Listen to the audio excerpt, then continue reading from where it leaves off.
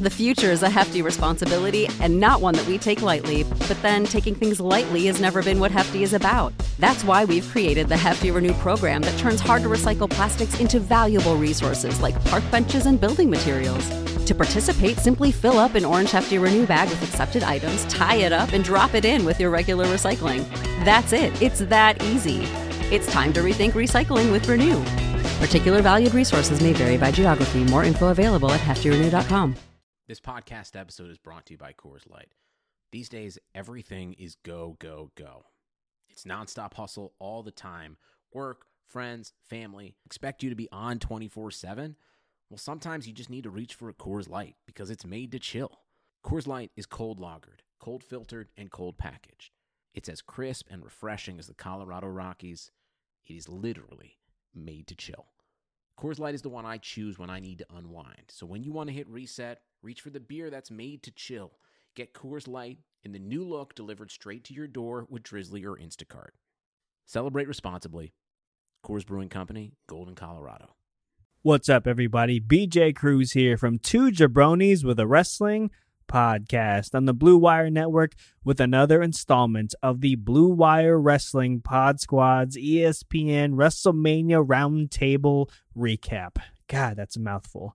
As a reminder for those of you listening on the Fight Game Podcast and Top Rope Nation who are probably and rightfully thinking, wait a minute, this is not the smooth, sultry tones of Double G, John, or Ryan, Kyle, or Justin. Well, with ESPN and WWE teaming up to air a few classic WrestleManias on actual ESPN airwaves, and yes, that's on ESPN, not ESPN2 or ESPN News or The Ocho. I'm talking ESP freaking N. The Wrestling and Combat Sports podcasts on the Blue Wire Network thought it'd be a great idea to team up and relive these WrestleManias with ESPN and, of course, with you, our fantastically faithful listeners. So again, this is what we're going to do. We're going to rewatch these WrestleManias along with you, and then each of us individually is going to pick our favorite match or moment of the card and break it down. Not like DX, but documentary style. Sound good? Next up on ESPN's airwaves was WrestleMania 35, emanating live from MetLife Stadium in East Rutherford, New Jersey. A few things to note about WrestleMania 35 before we move on to each of our favorite matches. It took place on Sunday, April 7th, 2019, with an announced attendance of 82,265 people. The card consisted of, wait for it, 16 matches, 4 on the pre-show and 12 on the main card. The main card ran a total of 5 hours and 19 minutes. All right, I'm going to take some of The Rock's advice here and know my role and shut my mouth and throw it to one of my Blue Wire Wrestling Podcast brethren, Double G from the Fight Game Podcast, for our first breakdown from WrestleMania 35. But we still have our main event for WrestleMania this year. For the first time ever, women are in the main event. Lynch, Rousey, Flair, winner, take all at WrestleMania. This is Double G for the Fight Game Podcast, and we're talking about our favorite moments from WrestleMania 35. That's the WrestleMania from New York, and it featured Ronda Rousey versus Becky Lynch versus Charlotte in the main event, and that's the match I'm going to talk about. But before I get to that, that was a fun weekend. I actually was out there, I believe I was out there from Thursday. So Thursday through Sunday morning, and I flew out. I did not attend WrestleMania Live, and the reason is probably because of what we talked about on the WrestleMania 32 version of this podcast, which is that the show was so long that I think it took away from how exciting it can be, how it's sort of, it's a big stadium show, so there's a lot of magic and there's a lot of pomp and circumstance, and you're there with a lot of people. But because of the longevity of the show, it makes it really hard to be able to focus for that long. Like, football games are 3 hours, basketball games are 2 hours and 15 minutes or 2:30. Baseball games are 3 hours, and that's what we're used to as fans. So when you have these like 6.5, 7-hour WrestleManias, it's just really hard. It's hard on the body. So I decided not to attend, and I watched it at home. But I kind of wanted to get through some of the things from that weekend, which were really fun and memorable. So Bloodsport ran. Josh Barnett against Minoru Suzuki in the main event. That was a fun show, different show that from your normal pro wrestling, much more mat-oriented. There were no ropes. You saw lots of submission attempts, all kinds of like really good, like as you know, JR would say, catch as catch can style. So that was a lot of fun. The New Japan ROH show was amazing, and I'd never been to Madison Square Garden before. That was so much fun. Now I know why. It's the Mecca. Most perfect arena that I've ever watched a sport in. The New Japan stuff overshadowed the ROH stuff, and rightly so. Whenever, again, are you going to get to see an IWGP title change when Okada beat Jay White? Jeff Cobb and Will Ospreay was awesome. But the TakeOver show, I did not like as much, and it's partially because I didn't like the Barclays setup in Brooklyn. We had seats in the 200, so that show was sold. It was hard to get tickets for that show. But the 200 section sucks at Barclays. You are so high, and it is so tight. You're shoulder to shoulder with people. And I also was having a hard time staying awake because I had done a lot of stuff the night before. We had recorded a podcast previewing WrestleMania, so we were up a little late, probably drinking a couple of Jack and Cokes. And I had to wake up really early the next morning to help out Brian Alvarez and Dave Meltzer do their Q&A. So I didn't get a lot of sleep, and so it was partially my fault. But also, just that stadium, that arena was kind of the opposite of what made MSG so great. So I don't really have great memories of that show, even though I know that show was really good. A lot of people loved it. So that's in addition to just hanging out with folks and having a really good time. The match that I mentioned at the top of this, Ronda versus Becky versus Charlotte, I think, there's so many fascinating things about the politics behind that match. Obviously, Ronda was the key for a lot of their business for 2019 and, late 2018, 2019. She was a tremendous draw in the UFC, so her just doing WWE was a big deal. And then them really focusing the year around her.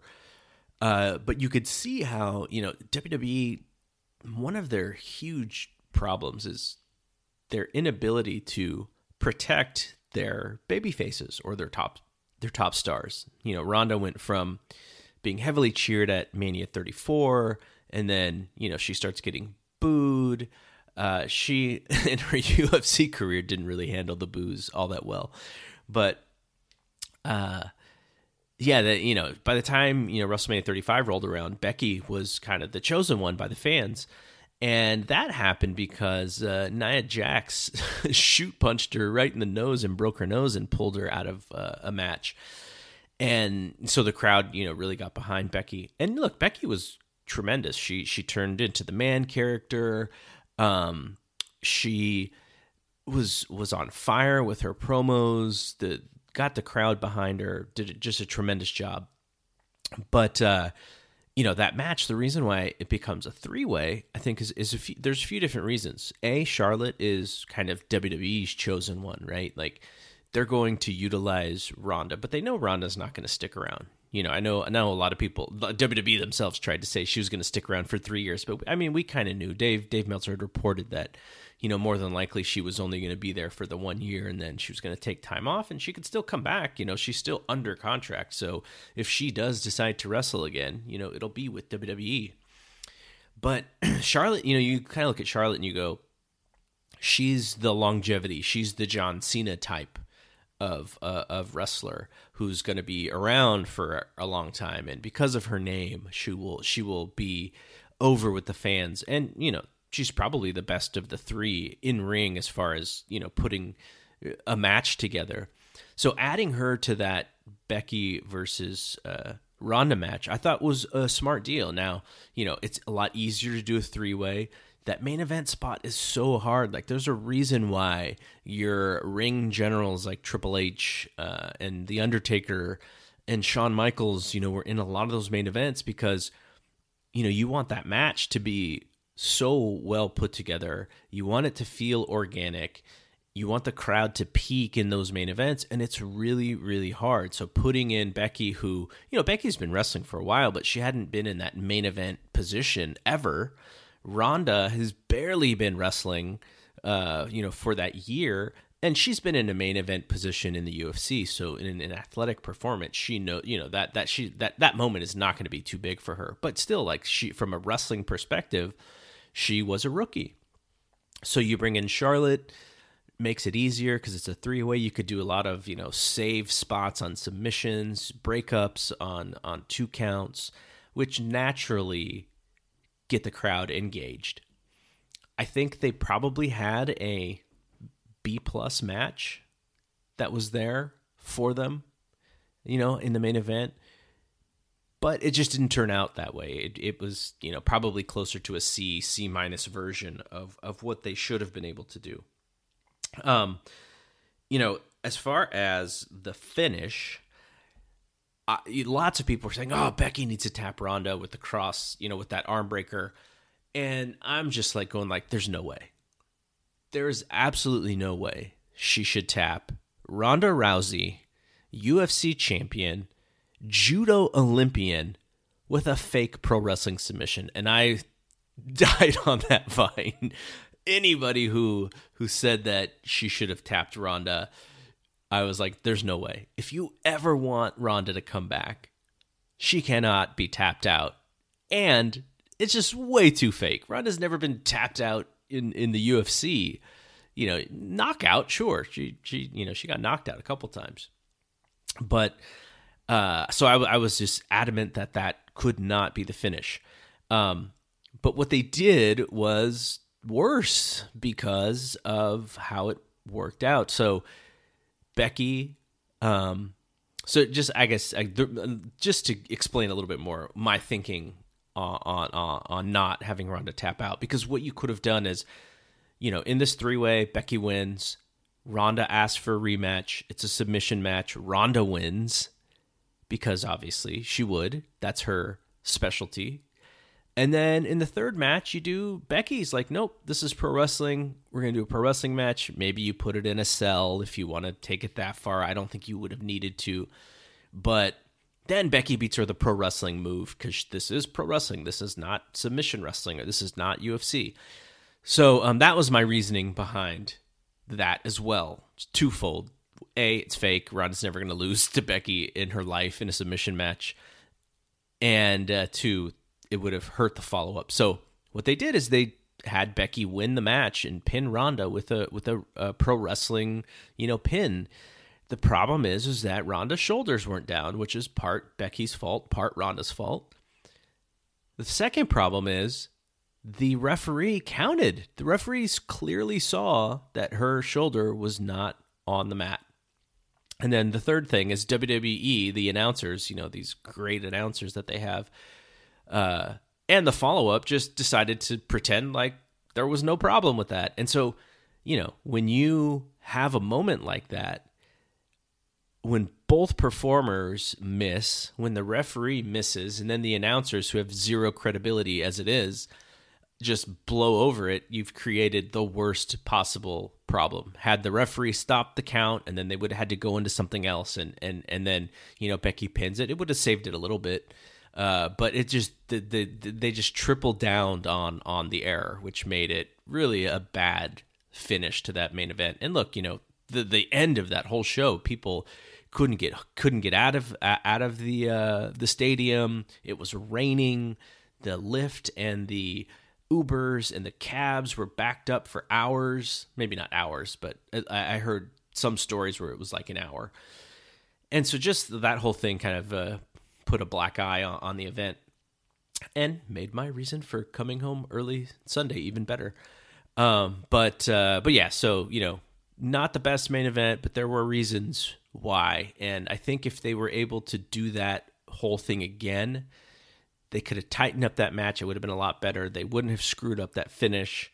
And I think we would have less of a bad taste in our mouth for how that ended. And look, it would have helped Becky in the end of 2019 and 2020, because without Ronda, she was the one that was hurt the most. Like that was her meal ticket, was Ronda, because Ronda's legit. Like Ronda's the real deal. And if Becky as the pro wrestler is right there with Ronda, that works great for her, and that helps her stay over. And it wasn't able to happen, and she didn't stay over as much. Her 2019, the end of it into 2020 was not fantastic, or for a top star, which is how she's booked. But maybe Shayna changes things, and Shayna and Ronda being friends, and maybe Ronda gets back in the mix with Shayna being there as well, and we can kind of get back to it and do the better version of what this match could have been. But anyways, that's my memory for WrestleMania 35. I want to thanks again to my Blue Wire brothers, BJ Cruz producing the hell out of this thing, Jeremy and Ryan, their parts as well. And this has been a lot of fun. So this is Double G from the Fight Game Podcast. Thanks, Double G. As wonky as that finish was, I was at least happy that they made that main event happen with three of the best performers, period, in the company at the time. And they just all happened to be women. I'll always remember this main event, mainly because it was my daughter's very first WrestleMania.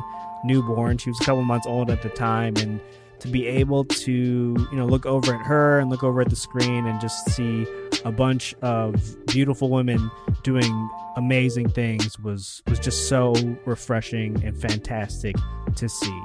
All right, we're gonna throw it over to my main man over at the Top Rope Nation podcast, Ryan Drosty, with his favorite WrestleMania 35 moment. Ryan, what do you got?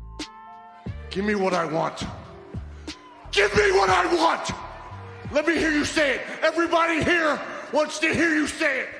What's up, guys? This is Ryan Drosty from the Top Rope Nation podcast, and I'm here to talk about one of the big moments from last year's WrestleMania 35, that being Dave Bautista returning to the WWE after a long layoff, wrestling his first match since June of 2014 as he returned to WWE to face off against his former partner from Evolution, Triple H. Now, this is far from the best match on this card, but it is a very big match. It is what is looked at as possibly Dave Bautista's last match as a WWE performer. Now, we know a lot of people do retirement matches in return, so that remains to be seen, but so far, seems like Batista is sticking by his word. He talked for years about wanting a WWE farewell, and we finally got it at WrestleMania 35.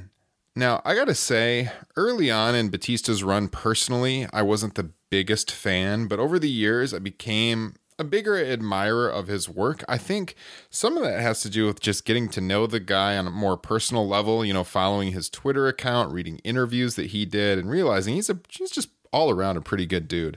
When he went on to stardom, like post 2014 run, he became a big star, still is a big star in Hollywood, due to his role in the Guardians of the Galaxy films. And he lobbied WWE for years about wanting to return. And it was so bizarre to me watching this that, he would be on Twitter talking about how he wanted to come back. He'd give interviews talking about how he wanted to come back. I remember there was a point in time where he talked about wanting to come back and do like a house show run just because he loved working house shows because they're so personal, informal, and just a lot of fun to work. And WWE just pretty much ignored all those requests. So bizarre considering he had become such a big star in the Guardians of the Galaxy. Well, now they have two films, but the initial film really made him a big star in Hollywood. So finally, they bring him back for the SmackDown 1000 celebration in the fall of 2018. and they kind of laid the seeds for what would become the angle, bringing him back, wrestling Triple H at WrestleMania 35. They kind of sowed the seeds of dissent there when Evolution reunited at SmackDown 1000. But then the match was actually kind of in jeopardy because at the WWE Saudi Arabia show in November of 2018, Triple H tore his pectoral muscle, and they didn't know if he would actually be able to work at WrestleMania. But eventually, it all came together. We get the big Triple H Batista match at WrestleMania 35. It was the 13th match on the card, a very, very long WrestleMania last year. 16 matches all in one night. And this year, of course, the show is split among 2 nights. 16 matches in one night is just way, way too much. This one going on 13th. The crowd's tired. I felt like the match itself had some memorable moments. Of course, like I said, because it's Batista's retirement match, but it did go on way, way too long. 24 minutes, 43 seconds. They probably could have done this match in a little over 10 minutes, 15 minutes tops. So it was a little lengthy, but it had some memorable spots. Of course, it was a no DQ match. If Triple H lost the match, he was going to agree to retire. So Triple H, early in the match, he gets out a toolbox and he takes a chain out and he whips Batista with it in a pretty brutal looking spot. Later on, he takes out a tweezers. He rips out, they go to a close-up, he rips out the nose ring of Batista's nose. Batista bleeds a little bit from that. He takes out a pliers, allegedly breaking Batista's hand. Batista would come back from all of that, but some brutal looking images there. And for a no DQ match, I thought that was all very good. They had Shawn Michaels out there in guest commentary. He made a couple unusual comments throughout the match. He said at one point that, until Dave Batista can beat Triple H, he'll never believe he can, which was kind of a strange comment to make considering, of course, Batista beat Triple H for the World Heavyweight title at WrestleMania 21 back in 2005, but we're not going to go down that road. Strange comment there, historically speaking. But overall, this match, I felt like too long, but some memorable spots that delivered. On the outside at one point in time, Batista takes out Triple H with a big spear through the announcer's table. That got the crowd going. But in the end, Batista cannot beat Triple H. Triple H brings in the sledgehammer, but he can't use it right away. Batista takes him out with a spear, almost gets the pinfall. Batista goes and he gets out. It's the sledgehammer himself. Triple H dodges the shot from him by kicking Batista. Batista drops it, but Batista is still able to hit the Batista bomb. Triple H, of course, kicks out. Later on, Batista is able to kick out from a pedigree. I don't think the crowd expected that. Batista DDTs him on the steps. Out comes Ric Flair. He gives Triple H another sledgehammer. Triple H then jumps off the ring steps that were in the ring at this point with a sledgehammer shot on Batista, hits a second pedigree, gets the pinfall. Like I said, this is not an all-time classic in the ring, but for someone like me who was clamoring to see Batista back in the WWE for a number of years, it really was cool to see him return and get in that ring one more time to kind of go out on his terms. And because of that, just to see him in the ring again at a WrestleMania, this was one of the highlights for me of WrestleMania 35. So with that, again, you can check me out on Top Rope Nation, weekly podcast here on Blue Wire. If you guys like Two Jabronis, if you like the Fight Media guys, I'm sure you will like Top Rope Nation. Check out myself, Kyle, and Justin as we talk wrestling each and every week. And with that, I'll throw it back to BJ Cruz. Thanks, Ryan. Yeah, the clip there that played earlier with Batista yelling, "Give me what I want," ended up becoming, and it's still one of the most used memes on Twitter and the internet. And, leading up to the match, it definitely wasn't one of the matches you looked forward to the most on that card, but it ended up actually being pretty solid kind of by the end. So, again, great job, Ryan. Thank you so much. And I guess it's my turn. So let's do this. Brian is barely moving.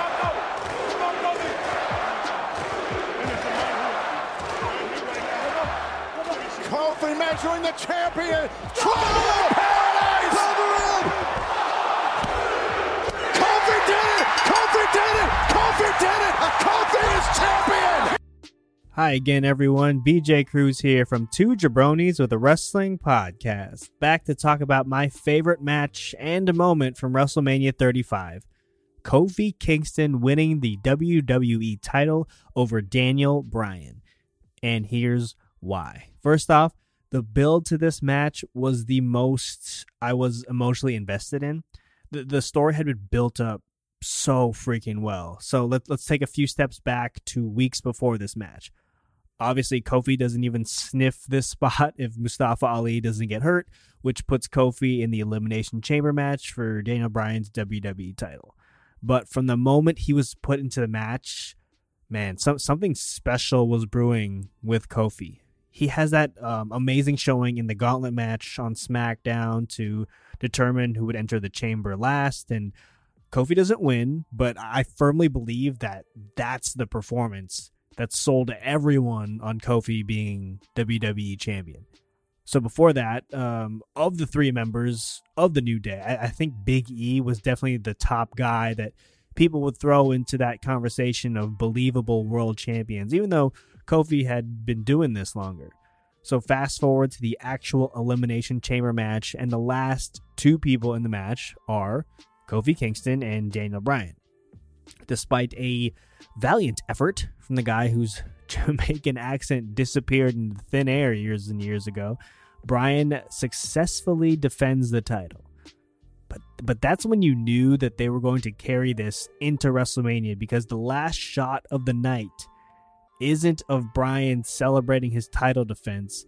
It's of Xavier Woods, it's of Big E, and Kofi Kingston together. Woods and E are comforting Kofi while sitting at the entrance to the Elimination Chamber, and behind them, the WrestleMania 35 sign. From there, it just felt like a mission to officially get Kofi that title shot at Mania. Kofi goes through hell in another gauntlet match that he seemingly wins to earn his spot, but gets screwed out of it after Vince McMahon throws a curveball and adds another participant last second. It's obviously WWE champion Daniel Bryan, and Kofi loses his title shot. That's how you knew, too, that this was a massive deal and that they were buying into it. And by they, I mean WWE.